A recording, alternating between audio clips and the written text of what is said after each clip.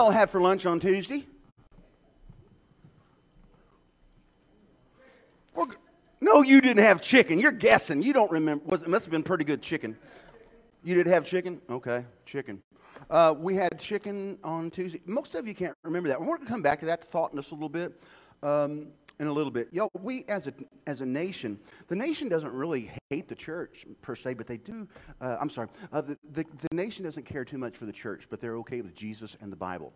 There was a study that was put out in March that was done by the American Bible Society and Barna Research Group, and they found that 54% of Americans believe that this nation would be worse off if the Bible wasn't a part of our nation. That's actually up 5% from last year. 54% believe that of Americans, 54% believe that the Bible contains the keys to a meaningful life. 55% believe that the Bible is the Word of God without error. It is inerrant. It is true from Genesis to Maps. That's what 55% of America believes. Another 12%.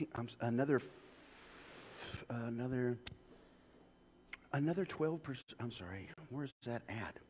16% believe that the Bible is the Word of God with some historical and factual errors, okay?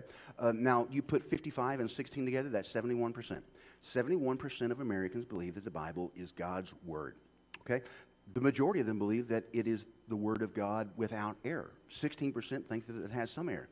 The big news there is that over 70% of America believes that the Bible is the Word of God. That's a good thing. The Bible is a part of our lives as a nation, and 1 out of 6 people read the Bible in this nation at least once a week. Those are pretty good figures. For all the reverence shown to Scripture, at least by this particular study, with all the reverence shown to Scripture, the truth of the matter is we're still fairly biblically illiterate. Years ago, the Gallup Group did a study, and they said that America's spiritual river is 200 miles long, but it's only 3 inches deep. And we can tell that by people really not knowing what the Bible says. Sometimes these sayings that people say, it's from the Bible, they're fairly innocuous. They're not really harmful, but others are really contrary to what the actual message is in the Bible. Let me give you some of these. These are things that people say are in the Bible. The Lord helps those who help themselves. How many of that's your favorite verse? It shouldn't be because it's not in the Bible. Be in the world, but not of it. That's really not in the Bible either, not word for word. What about this? This too shall pass. This too shall pass is not in the Bible. It came to pass, but those exact words, not so much. Love the sinner, hate the sin. You know what book that's in? You won't find it because it's not in the Bible. What about money is the root of all evil? Well, that's not in the Bible either. Again, most of these are fairly innocuous. How about cleanliness is next to godliness?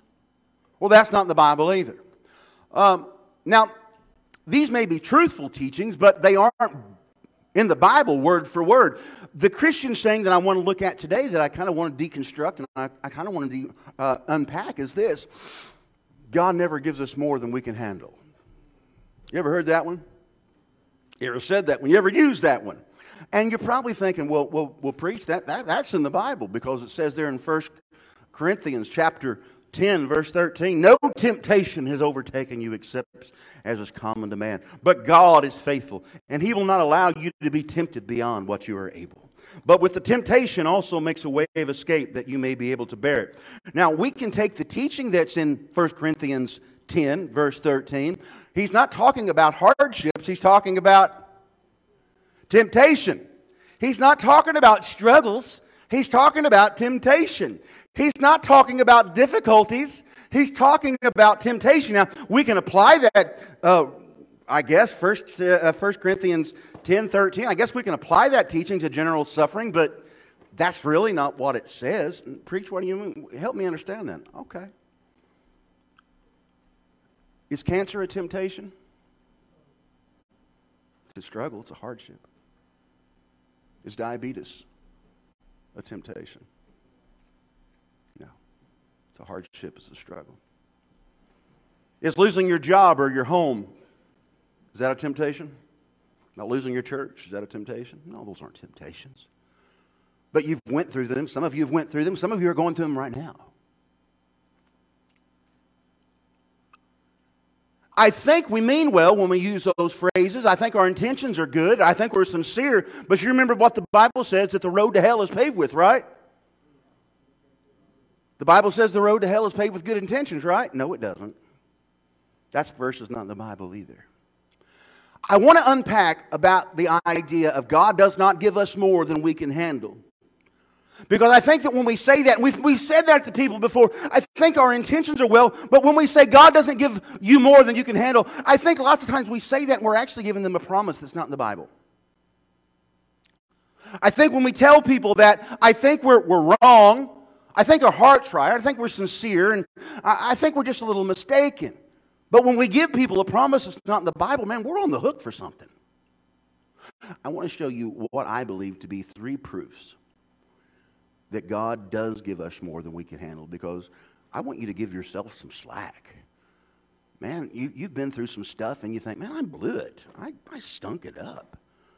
God gave me more. If God doesn't give me more than I can handle, I really failed this particular thing in my life. I want to give you some, I want to take that away from you today. I want you to realize that, God does give you more than you can handle. You ready? I'm going to give you proof number 1, because the Bible tells us so. Look in your Bible in the book of 2 Corinthians chapter 1, verse 8 and 9. 1 Corinthians verse 1 and 8, Paul is writing this to the church at Corinth. We don't want you to be uninformed, brothers, about the hardships. Church, say hardships. That we experienced down the province of Asia. Now, what he's talking about there, the hardship, is that him and his associates, Paul and his associates, who went to Ephesus, preached a revival, people got saved. Now, at that town, the big church to go to was the Temple of Diana. It wasn't even a church, it was a pagan temple. Man, you'd go in there, and it got ugly up in there. It was nasty up in there. But you would go in there, you'd worship this goddess, this pagan goddess Diana. You'd leave, you'd get a little trinket, you'd take home a silver statue. And that was the way that town, that's the way they operated. Paul goes there, preaches the gospel, people get saved. Guess what? They stop going down to the Temple of Diana and they stop buying the trinkets. Well, guess who was making the trinkets? Silversmith Guild. They got mad because now people aren't buying their stuff. Now the bills ain't getting paid. Now the mortgage is overdue. Now they can't pay tuition on them kids. So they're freaking out. So they go after Paul and his associates. They go after Paul and his peers and in a very public way and in a private way. I mean, these guys they were overwhelmed with this hardship. How overwhelmed were they? We were under great pressure. We were. If you want to read that whole story, go to Acts 19. Paul compared that local silversmith guild to wild animals. You ever been up against somebody and you would swear that they was a grizzly bear? Just meaner than fire. These were those people. This is how Paul describes them. 1 Corinthians 15:32. And what value was there in fighting wild beast? Now, he wasn't fighting beast. He was fighting men that had the taste of blood in their mouth. And they were after him. And he was saying, I couldn't handle it. It was beyond me. And by the way, at the end of the message, I want to give you the rest of that 1 Corinthians 15:32. I'm going to share that with you at the end of the message. So just kind of put that back in your mind. Paul and his ministry team were under great pressure from the world. They were under great pressure from culture. They were under great pressure from the lost and the religions on the west coast there of Asia Minor. How much pressure were they under, preach? I'm glad you asked. Let's go back again to the scripture. The Bible says this. We were under great pressure far beyond our ability to do what? You know how you and I would say that? We were given more than we could.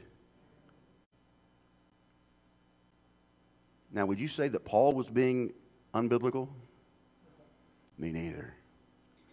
Paul said, we had more than we could handle. We had more than we could endure. We had more than we could hold. We had more than we could go through. Well, how much more? That we despaired even of life. You know what that means? I didn't care whether I lived or died. You ever been there? Spent the night there? Maybe more?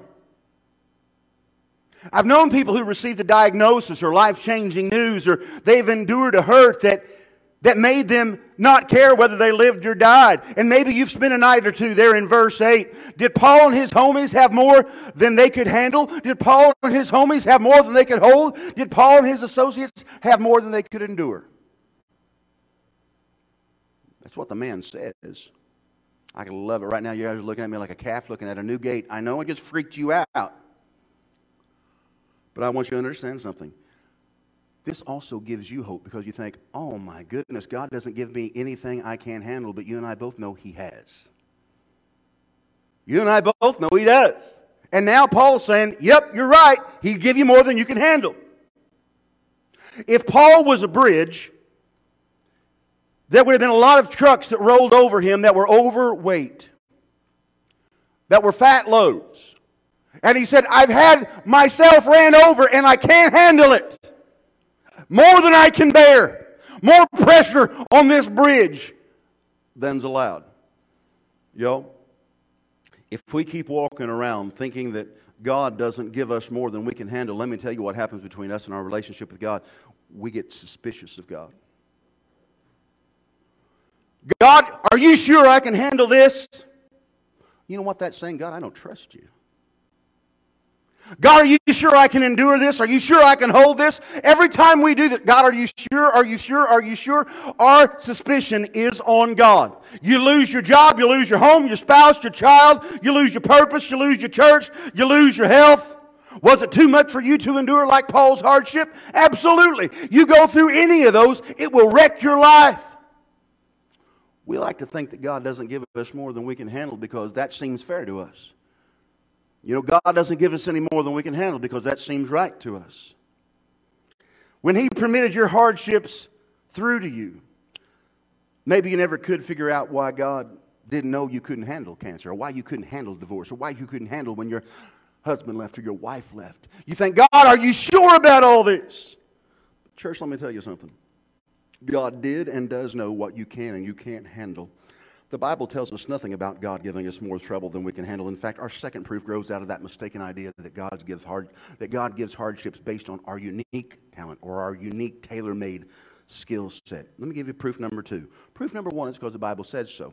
Number 2, Jesus shows us so. Jesus shows us. When my boys were younger, Lake's about 2 years older than Ridge. So there was a time where Lake was about 4 or 5 and Ridge was about 2 or 3.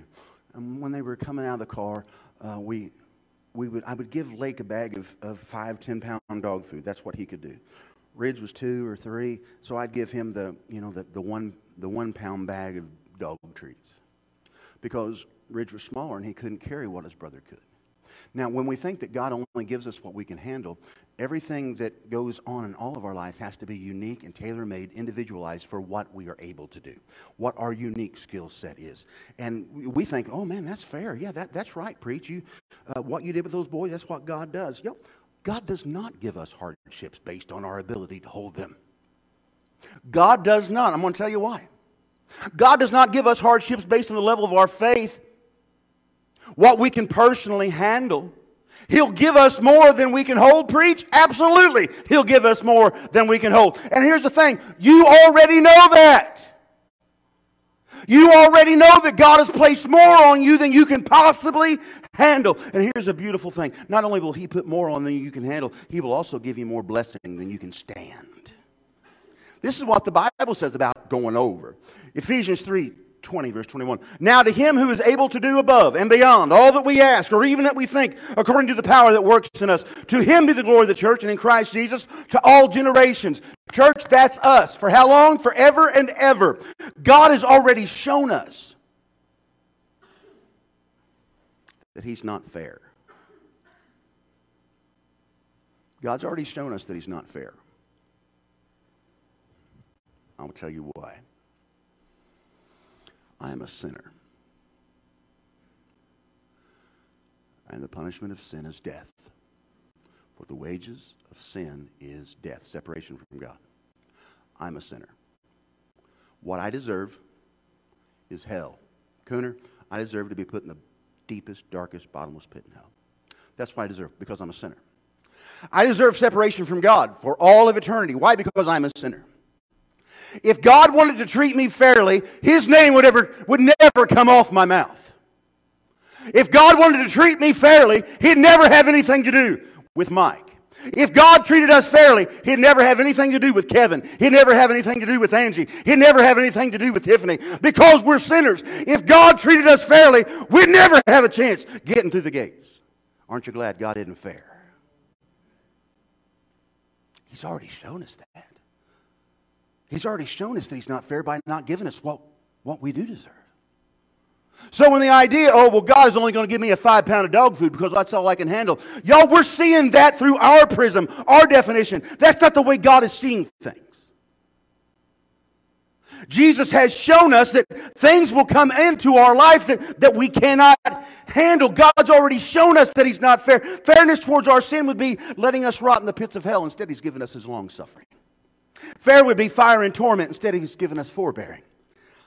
Fairness would be abandoning us and forgetting about us. But instead, He's given us His abounding love. Yo, I deserve the torment of sin. Instead, I receive the treasure of God's grace. God doesn't operate in the type of fairness that you and I do. That's defined by our culture. In our culture, you do bad, you get punished. In our culture, you do bad, you get sent to jail. This is how we kind of look at fairness. If somebody, wipes out their family, in one of those stories you see on 48 Hours or something, their family's gone and they're down here living underneath the hill, 3 squares and a cot, medical. They're taken care of to the day they die. Living on death row, but they're living. That's more than you can say for their family. Now, we struggle with that even in a prison town like ours. Well, that's not fair. That's not right. How is that fair? That guy's going to live to be 89 years old, living on death row, living off the taxpayers' money. And then we've got a mom of 2 or 3 kids, a mom who's dealing with Hodgkin's lymphoma. You tell me where the fairness is on that. We've all struggled with those issues. We've all struggled kind of working our way through that. In fact, some people say, well, I can't believe in a God who would do that. But here's the thing. The people who would say that, they don't know the God of Scripture. Because the God of Scripture is the one who will come in and say, hey, let me show you what to do. God doesn't operate the type of fairness that you and I do. He does not do that. Listen to what Jesus' take on fairness. Matthew 5:45. That you may be sons of your Father in heaven. He causes the sun to rise on the who? He says, I'm going to bless the evil and the good with sun. What about rain?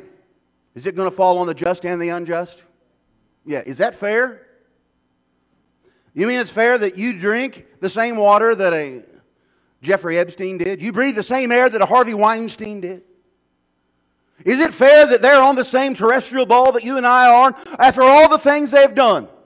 Jesus says, hey man, listen, I'm going to send rain on everybody. I'm going to give everybody air to breathe. I'm going to give everybody the food to eat. I'm going to give everybody the water to drink. It's going to rain on the just and the unjust. His sun's going to shine on both sinner and saint. And I'm sure glad that He does that. I'm sure glad that we are all recipients of the unfairness of God. But the truth of the matter is, we all deserve for the oxygen tap to be turned off. We all deserve for the water faucet to be turned off. But God is saying, I love you and I'm going to bless you, church. God's fairness doesn't match up with our culture standard of fairness. And I thank God for it. God does give us more than we can handle. The Bible tells us so. Jesus has shown us so. And lastly, this is my favorite. Proof number 3. Christian, heaven is your home. This place is not your home. Paul remembered a time when life was too much to handle. He's recalling back in 2 Corinthians chapter 1, verse 8 and 9. He said, man, we went through so much hardship, so much trouble, we didn't even want to go on. It was too much to handle. We just wanted to die. Paul and his associates had went through some fights, public and private, with the devil and the devil's people. Remember how I said I was going to give you the rest of the verse? Here it is. Indeed, our hearts, we felt the sentence of death. But this happened so that we might not rely on ourselves, but whom? But I would rely on God, who, by the way, has enough strength to bring somebody back from the dead back to life. Now, priest, what do you mean heaven's our home? Why are you getting out of that? Follow me. He was telling the church who was going through their own set of problems. He was telling that church at Corinth who were going through their own conflicts, who were facing their own problems. The rest of verse 9. But this happened that we might not rely on ourselves but on God. God gave them more than they felt like they could handle. So His power might be displayed in the life of Paul and in the life of the church. He said, I gave you more than you could handle, so you would depend upon me. I gave you more than you could endure, so you would hand it up to me. It's the same church that Paul writes 2 chapters later. It's the same church that Paul writes in 2 Corinthians chapter 4. Verse 17. These troubles and sufferings. Church, say troubles and sufferings. Of ours are after all. Now, if you're going through some stuff, the last thing you want to be told is this. It's no big deal. You hate somebody to dismiss your pain.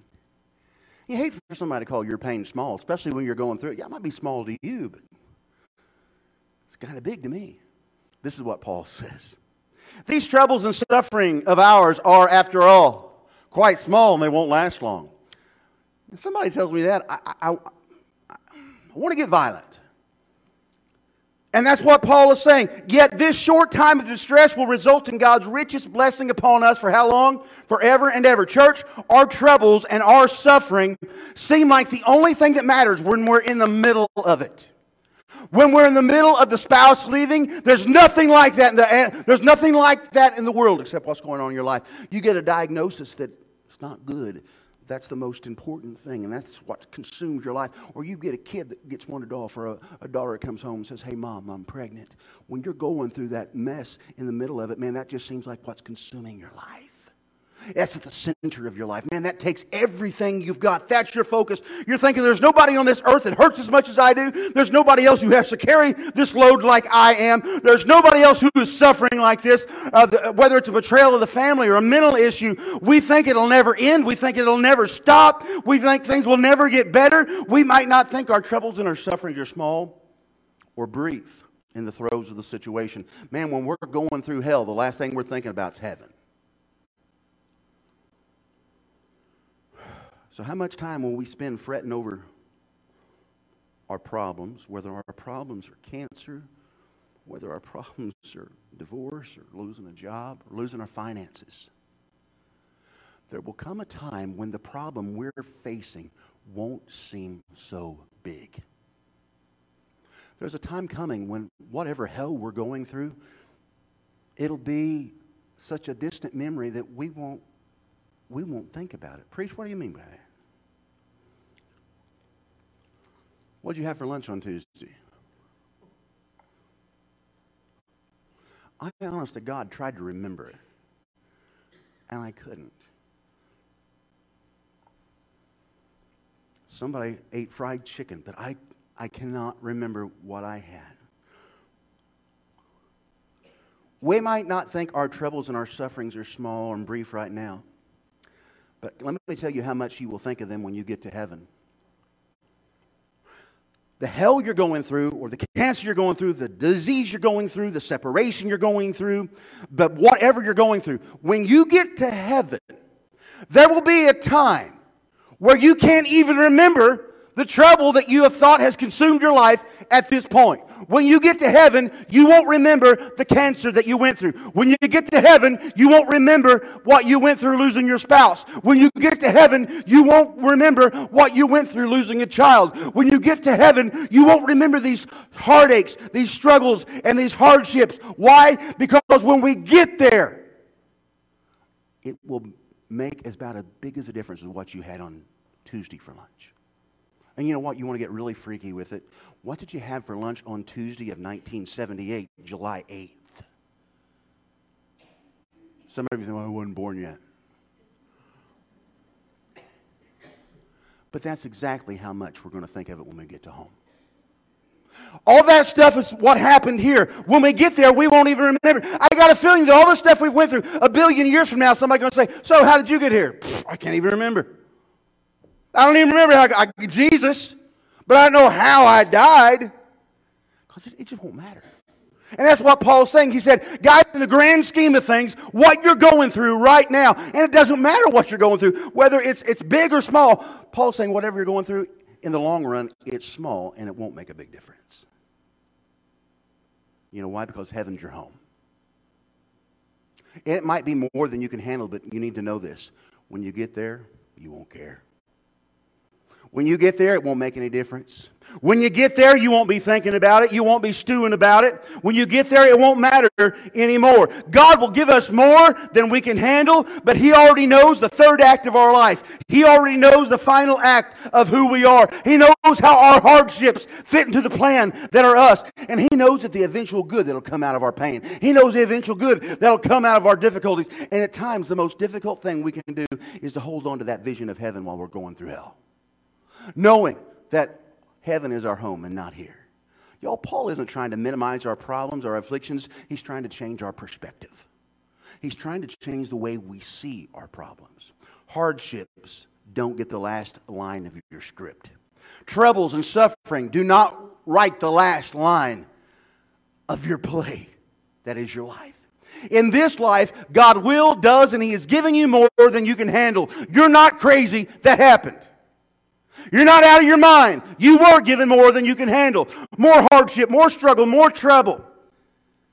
You don't have to like it, but maybe knowing that God is doing things in your life for our good and His glory, maybe that truth will help us through the struggle. Our faith gets hacked by Satan when we try to make... somebody needs this. Maybe it's me. Our faith gets hacked by Satan when we fail to see our problems from heaven's perspective. And all we see them is from earth's perspective. Preach, what do you mean by that? God sees your problem different than you see it. God sees your hardship different than you see it. And so we see this stuff in our life, and the enemy will hack our faith system, if you will, and he'll make us doubt God. He'll make us doubt God's love for us. And what will happen is the devil will say, well, if you were a better Christian, you'd get through. If you had more faith, you'd get through. Just dig deeper. Have a stiff upper lip. Grin and bear it. Be your own cheerleader. Rally your own strength. So we begin to question about God's judgment and decisions. We don't trust Him, and then we won't trust His Word. Yo, we've been hacked. The devil hacks our faith at that point. Your faith that receives salvation can't be touched. The devil can't touch your faith that receives the grace of God. But what I will tell you he'll do, he'll attack your faith in sanctification, growing closer to God. He can't touch your salvation, but he'll check your mind and your life. How can we know that how can you know that what you're going through makes sense from heaven's side? How can you know that what you're going through, whether it's a diagnosis or whether it is a dilemma, whether it's a hardship or addiction or relapse, how can you know that it's going to be okay in the end? How can you know that from heaven's perspective it's okay? Here's what I'm going to tell you. It's easy, it's simple. Because God's good. So whether it's cancer, divorce, whether it's being fired, whether it's losing finances, whether it's losing family, the bottom line is, I'm telling you this, God will give you more than you can handle. Please refrain from seeing your problem from earth's perspective, because God is seeing it from heaven's perspective. And you can trust God because He's always good. You're never going to give your kid a bad gift. You're not going to put your kid in harm's way. I got a feeling when we get to heaven, we're going to look up. We're going to see the whole act of our life, the whole play of our life, and we're going to look at these things and we're going to say, "Oh God, I wonder why you." Okay, that makes sense. I get that. But you see, the thing is, we don't see that till we get there.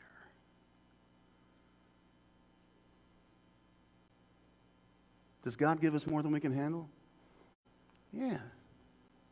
But don't fret it. Because heaven's your home. There's nothing we can handle in our own strength. In fact, the Bible doesn't say nothing is impossible for Bob. It says nothing is impossible for God. There's all kinds of stuff that's impossible for me, but nothing's impossible for Him. Church, when we embrace the truth about our hardships, whether it's cancer, MS, Hodgkin's lymphoma, husband left, being more than we can handle, we'll just want to throw up our hands in the air. You ever get frustrated in a situation? You didn't know what to do. It's more than you can handle. I just give up. You ever do that? Just give up. Throw my hands up. What if I told you that's exactly what God wants us to do with this stuff in our life? Preacher, you tell me to give in? No, I'm telling you to give up. And when we just give up and give it to God, He's, God, I can't handle this. And He's saying, dude, I've been waiting for you to realize that. I've been waiting for you to understand that you can't handle it. I've been waiting for you to understand that you can't endure it on your own. That's why I'm here. And so when we hand it off, we put our hand up and He receives it.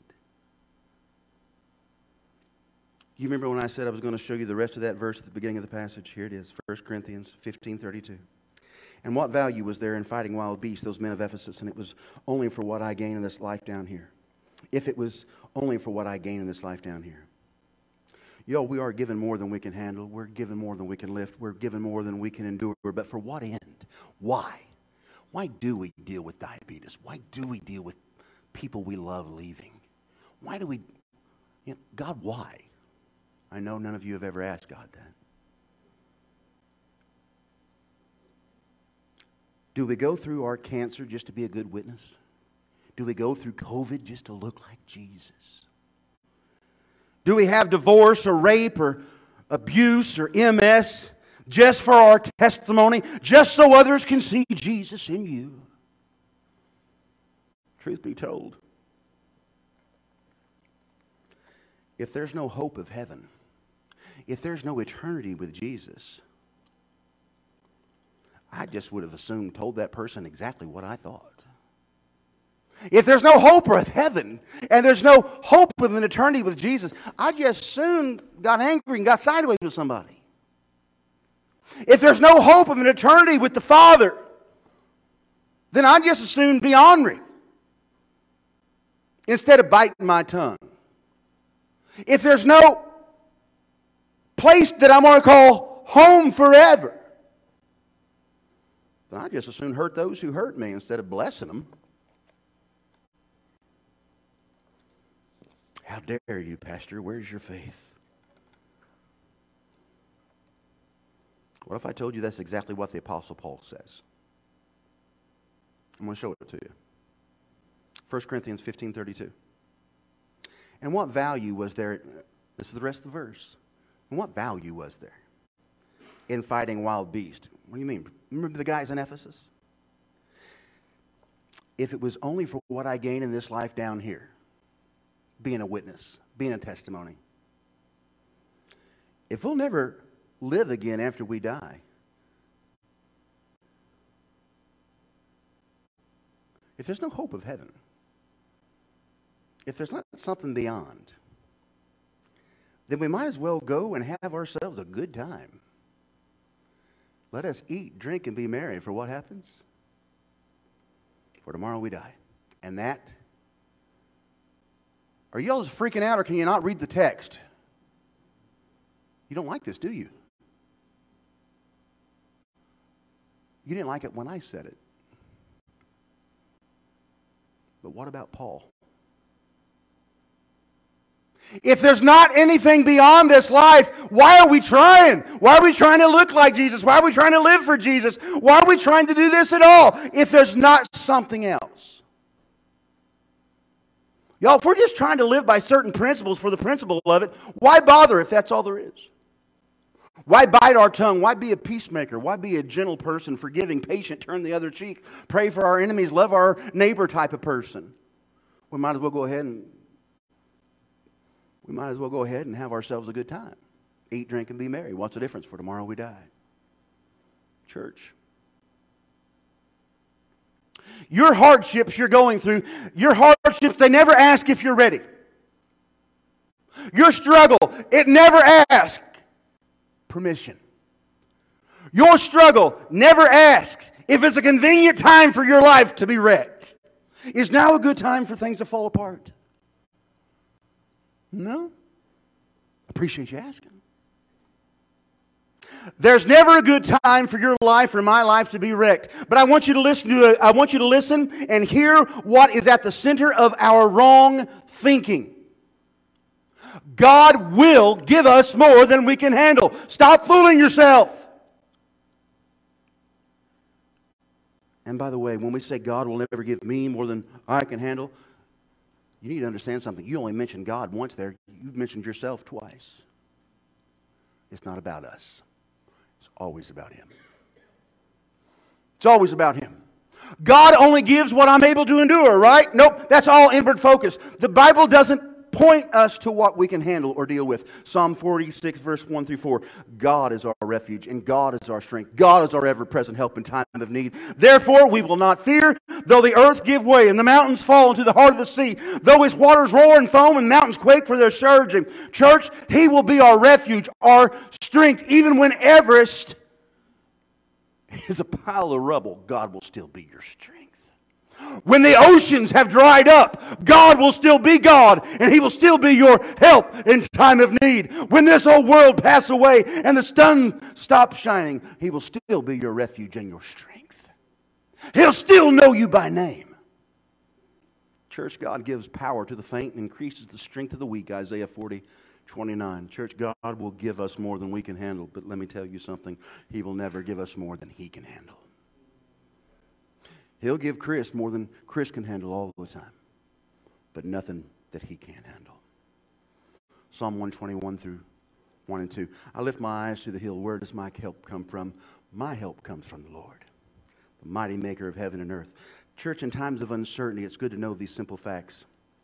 The oceans of the world contain more than 340 quintillion gallons of water. Yet the Bible says that God holds the oceans of the world in His. Dang. The earth weighs 6 sextillion metric tons. Yet the Bible says that the earth is dust on His scales. The known universe stretches more than 30 billion light years from one end to the other. That's 200 sextillion miles if you're keeping track. But God measures it by the width of His hand. He says, well, it's how big's the universe, God? It's about that big. From one end to the other? Yeah, about that big. Scientists claim that we are at least 100 billion, there are at least 100 billion galaxies, and each galaxy is made up of about 100 billion stars. To me, that's mind-boggling math. But then the Bible says, oh yeah, all those stars and all those planets and all those galaxies, you need to understand, oh yeah, Cooner, God knows your name. And He even knows your birth name. He knows your real name isn't Cooner.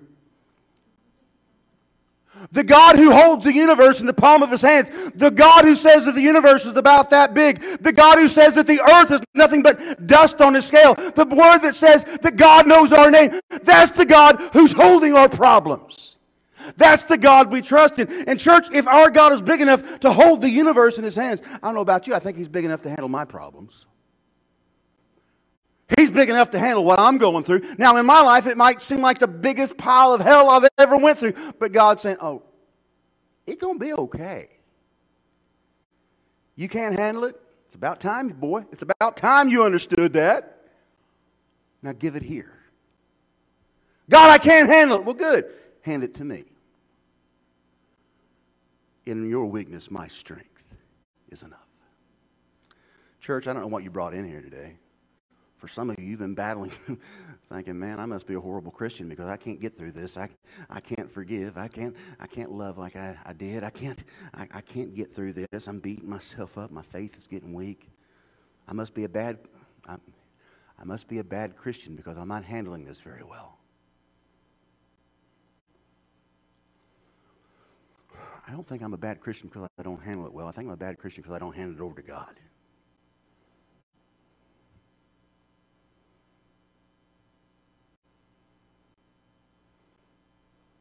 How you doing with it? How you handling the stuff you can't handle? Is it eating you up? Is it keeping you up at night? You doubting God? Questioning God? Doubting God? God, are you sure I can handle this? Let me tell you what God's going to tell you. No, you can't handle it. But I can. Every head bowed, every eye closed. I want you to think this morning really hard and really tough. I'm about to let you go, but I want you to deal with it. Yeah, let me see if we play. I want you to think about that mess that you're dealing with in your life that you're saying, God, this is too much for me to handle. Well, for some of you today, I got a feeling that you got some release today. You may not have got deliverance, but you've got some release. You've got some relief from your trouble. For some of you, you might leave here today thinking, finally, I can cut myself some slack.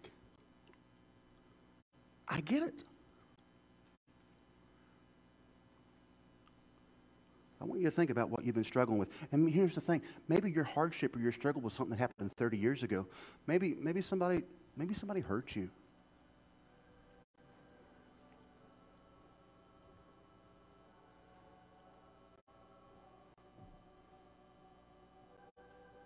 I just want you to think what that is today. And just in a very real way, I'm going to ask you in a moment to hand it to God. And what you're going to do is say, you know what, God, I cannot handle this. I get it. You've never intended me to handle it on my own. Today, I understand that. Preacher even showed me where Paul felt the same way I did. And I saw what you did with him.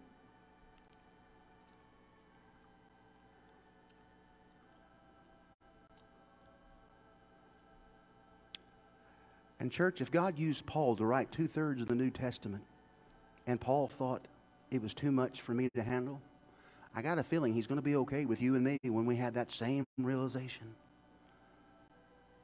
I think you're going to walk into a new freedom today. I think you're going to walk into a new liberty today.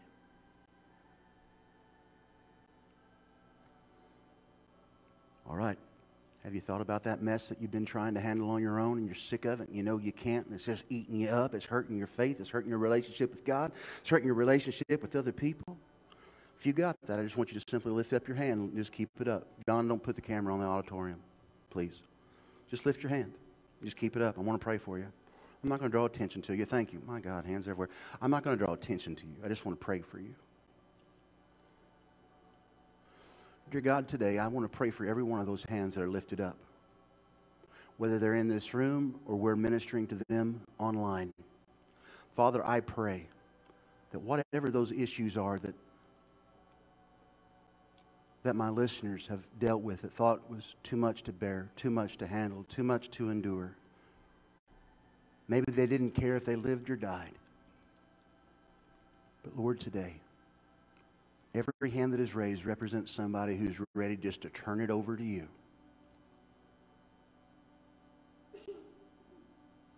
Lord, it's more than we can handle, so we need you. Lord, we need you to handle it. And God, today we're not giving up. Today we're not giving in. We're giving up, and we're giving it up to you. I pray for those, Lord God, as they struggle.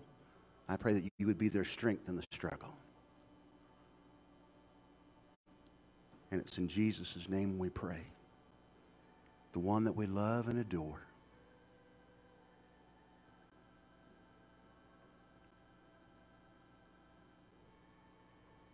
Oh, my dear friend, would you just receive your deliverance right now? Would you receive your relief? Would you receive that? Would you let God just give you strength? Would you let God replace your uncertainty and anxiety with peace? Because the Bible says, hey, this happens because Jesus says, hey, what makes you think life is fair? If it was fair, you know what it would be. And the good news is, whatever you're going through today, it doesn't make it beyond the gates. It doesn't leave this place with you. It doesn't follow you home to the place that Jesus has prepared for you. It doesn't go in. Lord God, I pray that my folks would embrace that today. In Jesus' name I pray. And amen. Church, thank you so much for coming today. Wednesday night we have our Connect group. You may not have went to the first one. That's okay. You can, each one of those lessons, you can come in and come in cold. And you will be able to receive something from each one of those Connect groups, all right? Sort of like a Sunday school on a Wednesday night. We would love to have you. Wednesday night, we are eating. I cannot remember for the life of me what we're having for Kels, what we, do you know? You didn't remember either, okay? I don't have my phone right. We're going to be eating from 5 to 6, food. We would love for you to, huh? That's right. What is it again? That's right. That's what we're having. Garlic bread and salad. All right. Thank you so much. Have a great time. Hope to see you back Wednesday night at 5 o'clock to eat, 6 o'clock for Connect group. God bless you. Have a good night. Thank you.